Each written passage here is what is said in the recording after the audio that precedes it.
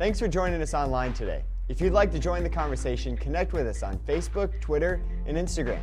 We hope that you'll enjoy this message. Well, come on, Next Level. This is Compassion Weekend, and we are in for a treat. This weekend, Next Level Church, we have an honored guest with us.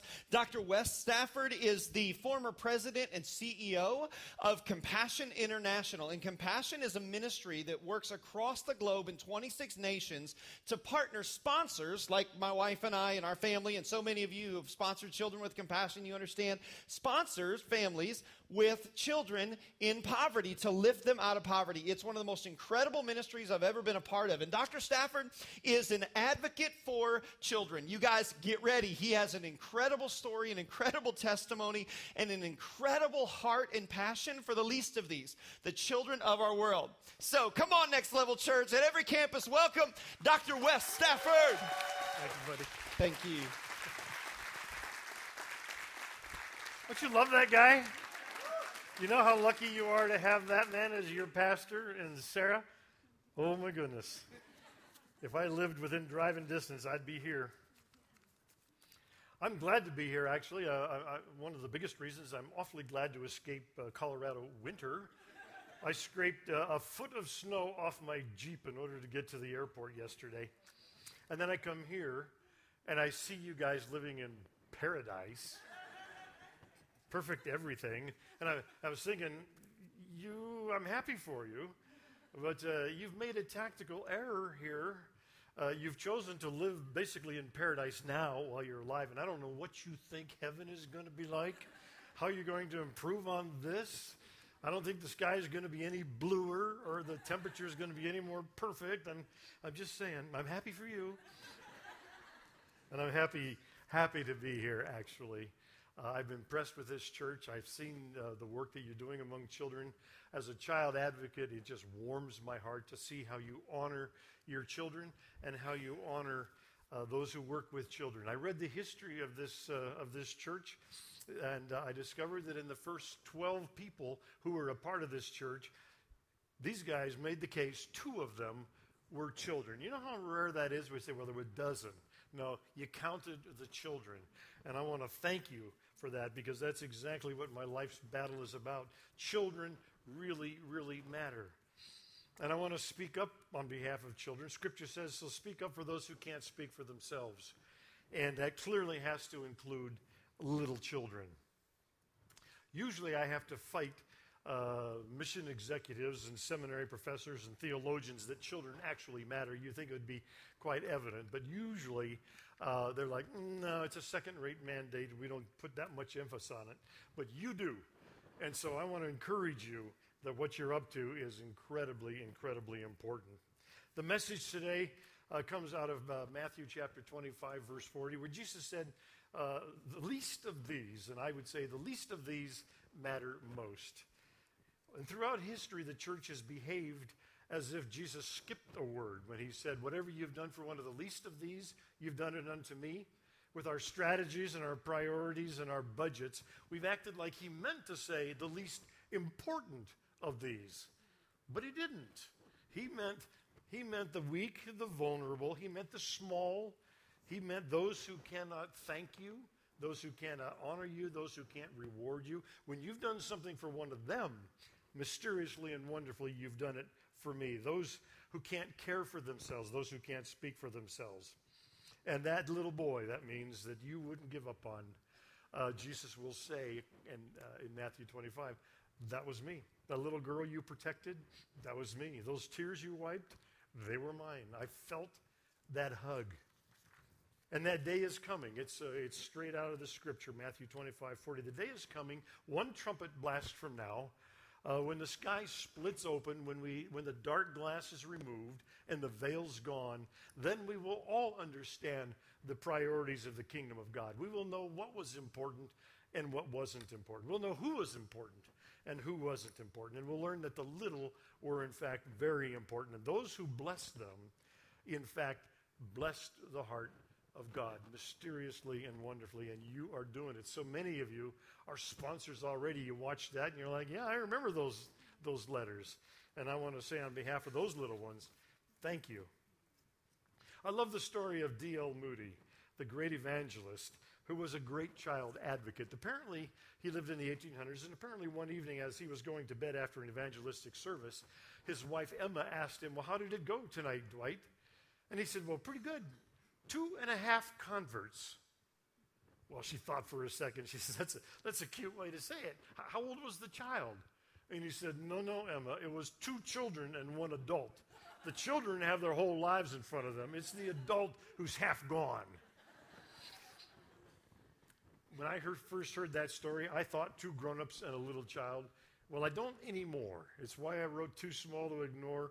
It's why I wrote Just a Minute. It's why I so appreciate people who understand and care about little children. D.L. Moody led 1 million people to Christ. Over half of them were little children. And on his deathbed, he said, if I had my life to live over again, I would dedicate my entire life in ministry to children. You see, he understood the harvest. He understood that our world is half children right now. He also understood that that close to 85% of those of us who give our lives to Christ do it while we are children. So it's not only half the harvest, it's the perfect part of the harvest. So let me ask you, how many of you gave your life to Christ between the ages of 4 and 14 while you were children? Raise your hands. Yeah, it holds up here. My goodness, yes. As obvious as that is, do you know that it's rare that a mission organization spend more than 10% of its budget on reaching children? And it is rare that a church spends more than 15% of its budget on reaching children. That's why I am so excited to be here and to see what you guys are about and what you care so much about. So I've asked myself, if it was so obvious to him, how could we have missed it all this time? So I thought, well, maybe it's because there's just not enough of them. And I'm thinking, no, they're half of our world. It's half children. I thought, well, maybe they're unimportant, or maybe they're only half as important because they're only like half our size. My wife, Donna, is half my size. And when I pointed that out, she made it very clear that size has nothing to do with importance. So we can put that one to rest. Wondered if maybe it's all just too complicated. We're unfamiliar with the plight of children. Maybe more of us need to get PhDs in this field. And then I stop and I think, no. I never met anybody who wasn't an expert in child development. They either are a child and know all about it, or they were a child. You guys all spent at least 18 years doing nothing but being a child. That's 9,500,000 minutes being nothing but a child. We don't need to know anything more about it. I thought, well, maybe the scriptures should be a little more clear. Maybe if God had just made it real clear what he expects of us with these little ones. But no, the mandate is very clear. Train up a child in the way he should go. When he's old, he won't depart from it. Let the children come to me. Don't you dare cause one of those little ones to stumble. You can go all through scripture and you realize he really, really cares about children, and he expects us to too. One of my great joys is to go through the scriptures and spot the children. You want to know God's heart? Well, read his book and what was on his heart. And I've discovered that almost any time a child is mentioned in scriptures, God is up to something important. It turns out God loves children, yeah. He believes in children, and he uses children powerfully. There are times when God must have said, wow, this is really huge. This is really important. I don't dare entrust it to a grown-up. I need a child. Like to kill a giant that for 40 days had been mocking God and the Israelites. What wasn't needed was the power of a warrior. What was needed was the faith of a little boy. And when Eli would no longer listen to God nor his evil sons, God chose a little boy with a very difficult message, a little guy named Samuel. And most of us who don't really understand the importance of children would say, Samuel, just go tell Eli I love him and please be good. No, God entrusted a powerful message to a little boy and said, you go tell Eli and his sons, basically, they're fired. Because God needed a pure, clear message. An 8-year-old boy was one of the most outstanding kings in all of Israel. Jesus taught in the temple when he was only 12 years old. When Jesus needed to feed 5,000 people and he could have snapped his finger to do it, he waited until one little guy came forward with his 5 loaves and 2 fish. Very ungrown-up like. Us grown-ups would have said, excuse me, I'm the only one smart enough, apparently, to have brought my lunch. I'm sorry about you guys. Or maybe a little more generous. You can have 2 loaves and 1 fish. That seems fair to me. And I think that Jesus waited for a little boy, as only a child would do, to come forward and say, basically, Jesus, what if I gave you everything I have? Would that be enough? And I believe Jesus did that miracle for that. We don't even know his name, for that little boy. All through scriptures, it's very, very clear that God loves, believes, and uses children. I could spend the rest of the evening telling you stories of what God is doing in the current world about children. The problem with us grown-ups is we think too much, or we know too much, or the real problem is we think we know too much. I believe that's what's holding us back. Children pay the greatest price for everything that goes wrong in society. They don't vote, so they don't get the politicians' attention. They don't tithe, or if they do, it's just a few sticky pennies, and it doesn't get the attention of the missions committee. And yet everything that goes wrong in our world, they pay the price for it. It all spirals down onto their little heads. Hunger, disease, disaster, children all pay the greatest price. Our sins of commission, doing the things that we know we shouldn't do, children pay the greatest price. Do you know that more children have been killed in the last 10 years wars than soldiers? Pornography at its sickest is child pornography. We all understand that. Prostitution at its worst is child prostitution. Do you know that there are 27 million slaves in our world today? Most of them in the sex trafficking industry. They are young, innocent women and little children. It used to be as awful as slavery was, that they were bought and sold on the basis of how strong are they, how much wood can they carry, how much cotton can they pick. That was great, great evil, but today it's far worse. I just came from Thailand last week. It is far worse. Right now the question is, how young is she? How small is she? How easily can she be taken advantage of? And children pay the price for our sins of commission, doing the things that we know we shouldn't do. They also pay the price for our sins of omission, not doing the things that we know we should do. And Edmund Burke said, all that's necessary for the triumph of evil is for good people to do nothing. So they pay the price all through Scripture, all the way through history, and all through our world. How can this be? How can we miss all of this? I've come to this conclusion after 38 years of working among children and 18 years of having been a child. I come to this conclusion. Although they are generally unimportant in our missions, in our governments, and many times in our churches, they are hugely, each and every one, hugely important to the 2 most powerful forces in all the universe, the hosts of hell and the hosts of heaven. Satan has only one thing on his mind, and that is breaking the heart of God. And he's not stupid. He knows, why don't I attack what God loves most? Mankind. He watched creation. He waited till day 6 and he saw, he didn't just speak it this time. He fashioned it. If I want to break God's heart, that's what I attack. And then he must have said, when do I attack? And he came to the conclusion, the sooner, the better. And so all of heaven delights in the destruction and the abuse of children, all of hell, but all of heaven rejoices when one child enters in. And so we are engaged invisibly in this overwhelming battle, and they really, really matter. This is why some of us fight so hard for children. I've never met anybody who is a champion for children who doesn't have a pretty powerful reason for why they care so much. And this evening I want to tell you my reason why I care so much. I'm pretty sure it started when I was, in fact, in the womb. I'm pretty sure the angels gathered around at my birth, and they said, he's as cute as can be. But he's not real smart. We can see that. We're going to have to make it real clear what he's to do with his life. And so I don't know how assignments are made, but I was assigned to a missionary family who were sent to the Ivory Coast of West Africa on the edge of the Sahara Desert, the hottest, dustiest, most remote place probably on the planet.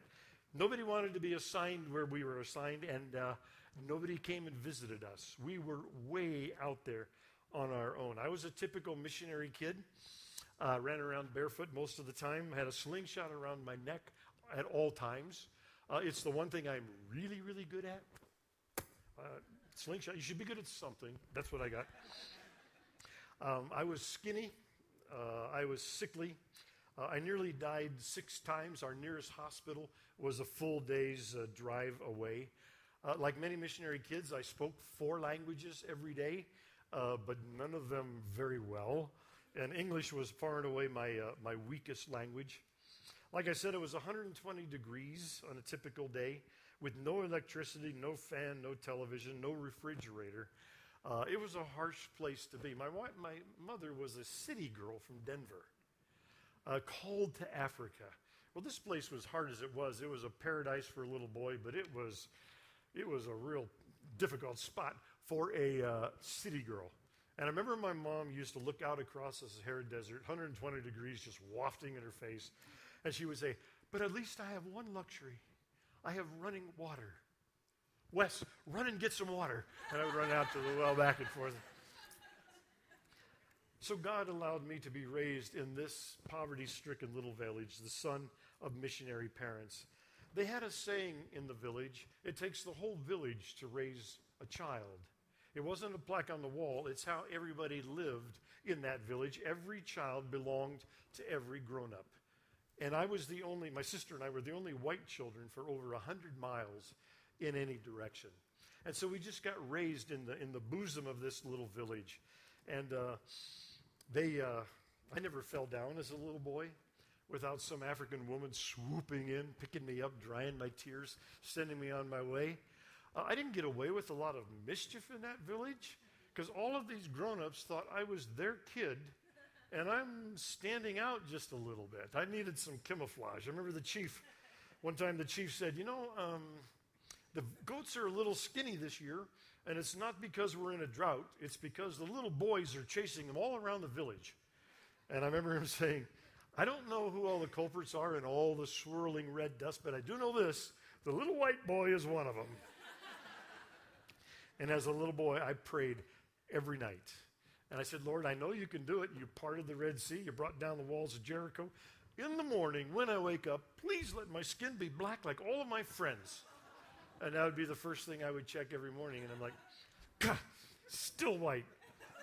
But maybe today, maybe tomorrow.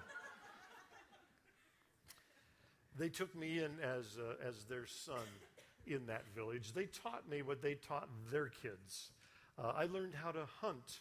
I learned how to fish.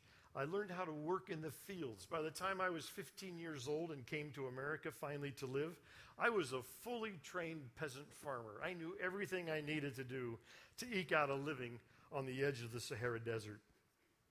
But more important than those skills, they taught me the heart of the poor. I tell people everything I ever needed to know to lead the worldwide ministry of compassion for all those years, I learned from the poor around the campfires and in the fields of that little village. When I think of the poor, I don't even subtly think downward. I think upward. And I think we have to earn the right to even be around them. But they taught me the things that really mattered to me. They shaped my heart, my character. They taught me about love. Turns out love is the most powerful force on earth. No matter how poor you are, you can still give love and you can still receive love. As a matter of fact, the more of it you give, the more of it you get. And so it was a very loving thing. I tried to run a loving organization in Compassion all the years that I was there. I learned that joy is not dictated by circumstances. You choose to be joyful or not. Neither is hope, by the way. We tend to be hopeful when we have more assets than liabilities. It's always the other way around for the poor. And yet they hope in the Lord, they hope in one another, and I learned hope from them. A leader without hope has no business leading. I learned that time should be your servant, not your master. We only went by the sun. I was 15 before I ever understood that you could wear one of these things on your wrist. I learned how to give and how to receive. The worst thing you could be in my village was selfish. To withhold from your brother in his time of need was unacceptable behavior. We shared everything we had. I learned if God made you strong, it's not for you. It's for you to be there for those who are weak. And if God made you brave, it's not for you. It's for you to be there for those who are frightened. And it's in this setting that my heart was shaped, and it's in this setting that I learned about poverty and why I gave the rest of my life to fighting for children in poverty. We were vulnerable to poverty in spite of the family strength and the character that we had. We were in fact vulnerable. We were barely surviving on the edge of a very, very harsh environment. No money for irrigation, no money for seeds, no money for pesticides. I remember when I was about 6 years old, a plague of locusts like Egypt came in from the Sahara Desert into our place. They were on the ground for 2 hours. We ran out there, we beat on them with sticks and tried to get them fly away. It was the moment of harvest. We were going to harvest that weekend.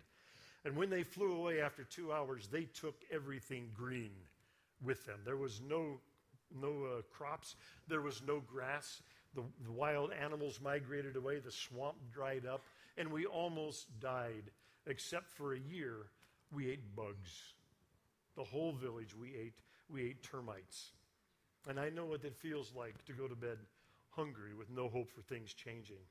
The next year I was 7 years old, and it's probably the year that really launched my time at Compassion and my presidency. The next year, measles swept through our village. Measles. That should keep you out of school for a couple of days. But because we were already weak from the locusts and no food, it was a killer. And at age 7, I watched 1 out of every 4 of my childhood buddies die of measles all around me, some of them right in my arms. I remember running to my father and saying, Papa, when do you think it'll be my turn? And I remember him saying, your turn for what, Wes? And I said, my turn to die, Daddy. All my friends are dying. And I'll never forget this. My father said, son, you don't have to worry about this. You're not going to die from this. And I said, how do you know, Papa? And he said, roll up your sleeve. And I rolled up my little T-shirt, and he said, those little scratches on your arm, those are called vaccinations. You got that in America before you came here, so you wouldn't get these diseases. And I will never, never forget that moment. Because suddenly, standing there, this skinny little 7-year-old, suddenly I realized the world is not fair. And I stammered to I remember his face went blurry through my tears. I could no longer see his face, and I stammered, Papa, it's not fair.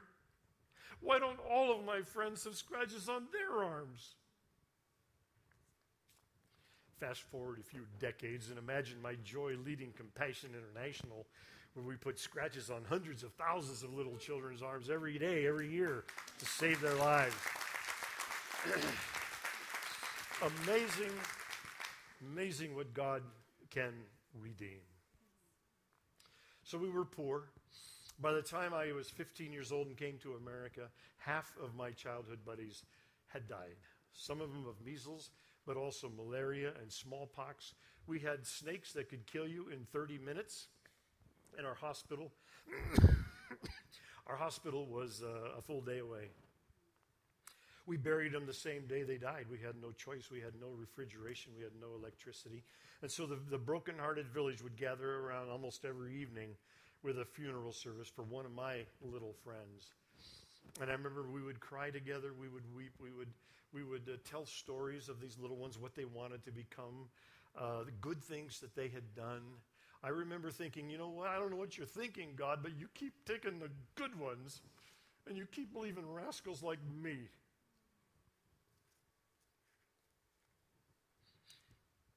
So we would bury them and tell the stories of these little children. I was one of the younger ones, so I would have to go to my cot early, but I would lie in my cot and I would still listen to the funeral service, which would go on all night long.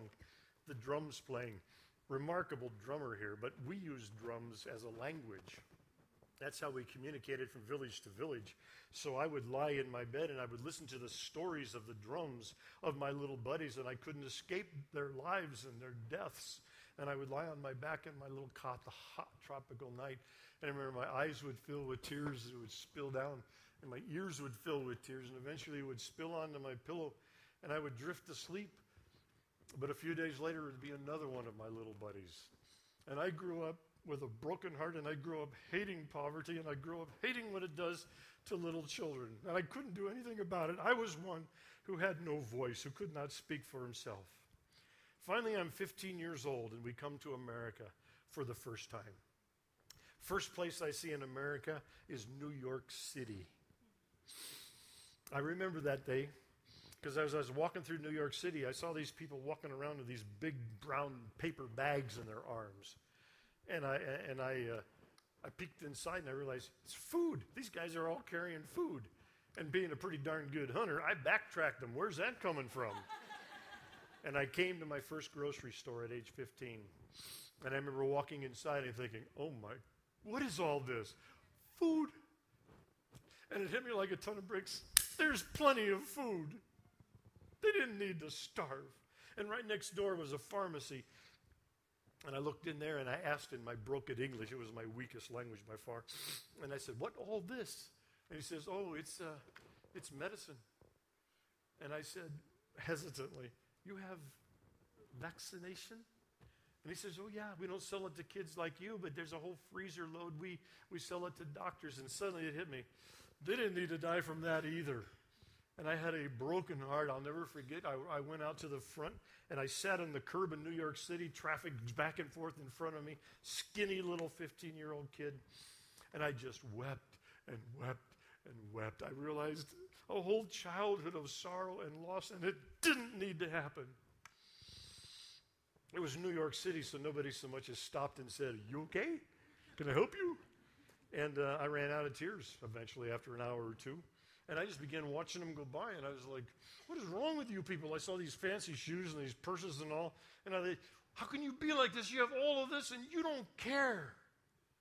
And I went into a rage that really lasted through my high school years in America. I was like, what is wrong with you people? If you had, and I didn't think you cared, you were by definition my enemy. Until I had lived in America for a while, got the language a little better, got to know the heart, and suddenly I realized, no, these are great, great people. The issue isn't that they don't care. The issue is they don't know. And when they know, there's never been a more generous people in the history of the world. They just need to know. And so as a young man, I thought, how do I do this? Somehow I have to serve as a bridge between these two worlds. I know the village, and I know their values. I know what poverty does. I know their skills. I know their heart. I know their need. But now I know these people too. And I know their language and their culture. And I know what I happen to know is they actually need each other. These guys need over here what these guys have over here. And the truth is, although these guys may have money in their pockets, they need the kind of love and joy and hope that the poor understand. And so I figured I've got to bridge these worlds. And I thought, I don't know, what is that, the United Nations or an ambassador or something? And about that time, I stumbled onto this little place called Compassion International. It was about the size of a 7-Eleven store, the whole organization back in those days. And just a tiny little place, but I discovered all they do is bridge these two worlds. And so I thought, you know what, I don't have to start anything. Why don't I just throw myself into this and help them do what they do? So for 38 years, I've been a part of that ministry because of where I came from, because of what I know, and because of what I think needs to happen as followers of Christ. For 20 of those years, I had the great joy of being its president. I watched it grow from 30,000 sponsored children to 1,750,000 sponsored children. What an amazing joy can you imagine in my heart. I went into the scriptures and discovered that the idea of being a sponsor, because all of those children are linked to somebody reaching out to them like a hero. And the very first sponsor really was Jesus' idea, I discover in Luke chapter 10, the story of the Good Samaritan. The Good Samaritan did what many of you do with compassion. The Good Samaritan said to the innkeeper, you know, you got the facilities, you got the time, you got the expertise, I'll make you a deal. You take care of this man for me, and I'll pay. Isn't that exactly what you say for the little guy in Ethiopia to compassion, the little one in El Salvador? Jesus' idea, and he ended that story with, go do the same thing. And so that's what we've done for 62 years at Compassion. Today we partner with 7,000 churches across the world. We add a church every single day. That means a new poverty-stricken location with a church and 200 or 300 children in that church. We don't even touch the life of a child except through the local church. We think the church is God's plan A, and there is no plan B. And so we maintain a low profile. If you ever traveled out there, you never see Compassion on our vehicles or on our T-shirts. If anybody's going to get thanked, we want it to be that local pastor. We want it to be that local body of peasant believers. And we want the community to eventually say, why do you do this? Why do you care? And we want the church to be able to say, it's all about the love of Jesus Christ. St. Francis of Assisi said, preach the gospel everywhere you go, and if necessary, use words. And that's what we're doing in 7,000 places across the world. It's been said all that's necessary for the triumph of evil is for good people to do nothing. And I've learned that good people do nothing for two reasons. They don't know what to do, and they don't know who to trust. And what Compassion has put together is something that any of us can do. I had supper last night with Drew and Will, two little guys who are sponsoring, who could explain exactly how they chose the child that they sponsored. It can be done. And the second thing is they don't know who to trust. And so Compassion has considered this very, very carefully. For the last 14 years, Compassion has gotten the highest possible rating from the Charity Navigator, which puts Compassion in the top 1% of all the nonprofit organizations in the country. If that's not a good enough audit trail, my great joy is 9,000 sponsors went last year and met their child face to face. You want to know if that's really happening? I don't know. Go see it for yourself. Imagine the son of a missionary. One of my greatest joys is to know absolutely with certainty that 434 children will give their life to Christ today, at the knee of their pastor or in a Sunday school classroom underneath a mango tree somewhere.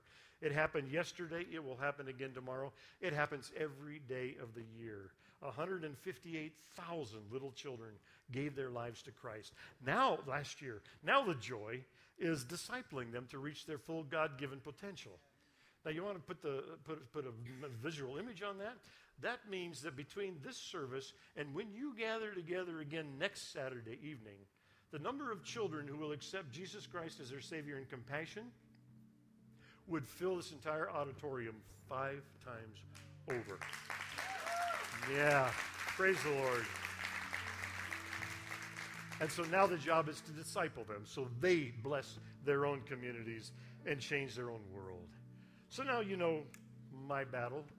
Now you know my cause. Now you know my mission. Now you know why I care so much. And by the way, everybody needs a cause. You've got to have something not about you, something outside of you, something that needs your time, your talent, your treasure, your heart, something that can move you to tears in 30 seconds.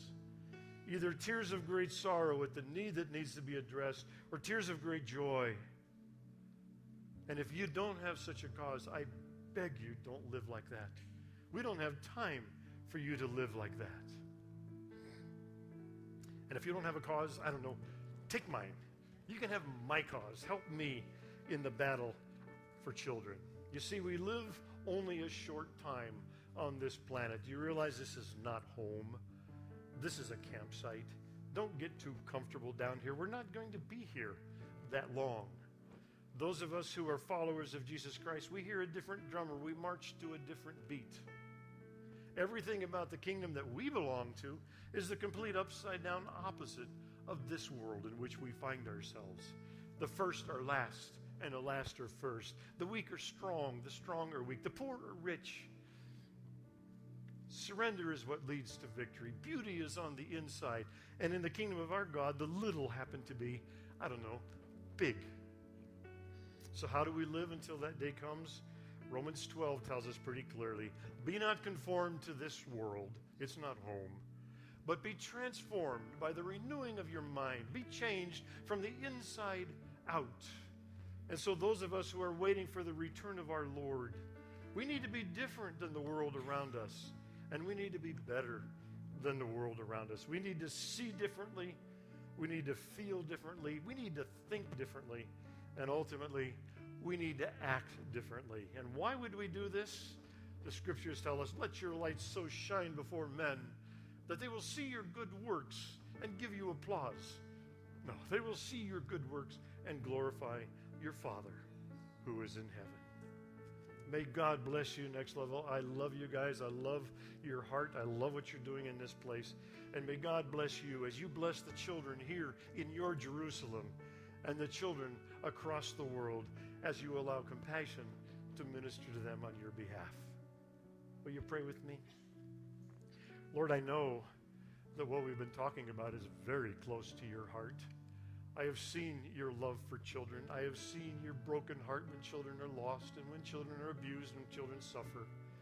And I pray, Heavenly Father, that you will stir in our hearts what you want to do. Our own children that we're going to put to bed tonight, the little children downtown Fort Myers and the children across the world. Help us to be the kind of people you would have us to be, to speak up for the little ones who can't speak for themselves. Jesus, I pray this in your name. Amen. God bless you. Thank you, my friend.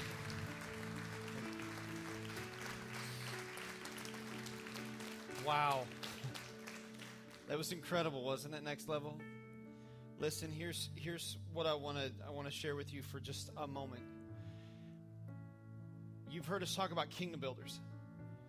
At Next Level Church, listen, when you opt into kingdom builders, when we give to kingdom builders here at Next Level Church, we're partnering with Compassion International, and that's called a child survival program. And what that means is this year in a village called Chalamarca, Peru, our Kingdom Builders Fund is going to be funding, helping mothers with unborn children or newborn babies, giving them the health that they need, the vaccinations they need, the medicines they need, the nutrition they need, and the information and knowledge they need to raise those children up. But here's the great thing about Compassion International. It doesn't just begin and end there. They have the child survival program that kind of is birth or pre-birth all the way through about 3 or 4 years old. But once a child hits about 4 years of age, then Compassion International has their one-to-one child sponsorship program. And I love that because it takes us, individual families and individuals, and it partners us one-to-one with those children. And we get to walk all the way up through with them. And so here's my challenge to us, Next Level Church, this weekend. Here's my challenge. Gateway Campus, Plantation Campus, our online audience, here's my challenge. What will you do for the least of these? What will you do for the least of these? Listen, if you don't sponsor a child, good news, it's easy. That's why we have packets outside at both of our campuses that look just like this with children from all of the 26 different countries that Compassion works in. It's $38 a month. All the information is there. There are volunteers out there who are manning those tables, helping you with any questions or things you need to know. My family, personally, we sponsor 3 Compassion kids, all boys. All boys. And 2 years ago, when we had our Compassion Weekend, both of my boys, Will and Drew, that Dr. Stafford mentioned, were able to choose and pray about and choose who they would sponsor. And I'm telling you, every single night before bed, every night, my kids pray for Sergio, Stephen, and Nagusu. And guys, listen, about a year and a half ago, we were able to take my family to Guatemala, and we met 2, Sergio and Stephen. I think we have some pictures, 2 of our Compassion kids. And I'm telling you, there's no better vehicle to disciple your children, parents, than sponsoring a Compassion child, writing those letters several times a year, getting letters back. I'm telling you, it is life-changing. So if you don't sponsor a child, I'm just telling you, you got to do that. You got to do that this weekend, okay? Listen, here's the deal. If you do sponsor a child, my goodness, maybe God wants you to sponsor another one. Maybe God's going to prompt your heart. My wife is so excited about this weekend because she's like, all right, we've sponsored 3 boys.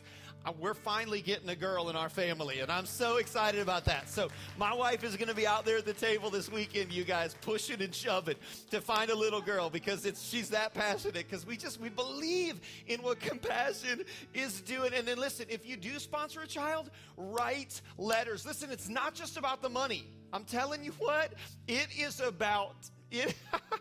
It is about writing letters. When we were in Guatemala, we went on a house visit with a young girl named Josie. I think we have a picture of our family with her family. And she was so excited. Her hut is literally on the side of a mountain. And when it rains, like the land, like the dirt and mud come into her house. And we got there. And you know what she did? The first thing she did, she introduced us to her little brothers and sisters and her mom and her grandmother. And then she went, just a minute. She's never met us before. She ran in, and underneath her bed, she has a bundle of every letter and picture that her sponsor has ever written and sent to her. And she's like, look, this is my sponsor. And she's showing us her sponsor. You guys, I'm telling you, writing the letters, being in communication, it makes the gospel real. And what Dr. Stafford said to my family and I last night at dinner, he said this. He said, it is the sponsorship, the one-to-one sponsorship that gives them hope. And hope is the thing that lifts people out of poverty. So my question to us, my challenge to us, Next Level Church, this weekend is, what will you do for the least of these? So we're going to pray, we're going to open our hearts, and we're going to obey what God prompts us to do. Come on, every campus, every service, let's pray together. Jesus, thank you. Jesus, thank you for bringing us Dr. Stafford to deliver this word, to share his testimony, his story of how you used circumstances in his life to make him an advocate for the least of these. And so, Jesus, we do take up that mission because we know it's not just close to his heart, but Lord, it's close to your heart. And so, Jesus, I pray that you would move upon our hearts this weekend, that we might do as you would want us to do, that we'd follow your leading and we'd be obedient. Jesus, thank you for blessing us that we might be a blessing to the least of these, because God, we know that is how we love thy neighbor as ourselves. God, we pray this in Jesus' name, and everybody at every campus who agreed said, amen. Come on, let's celebrate what God's done together.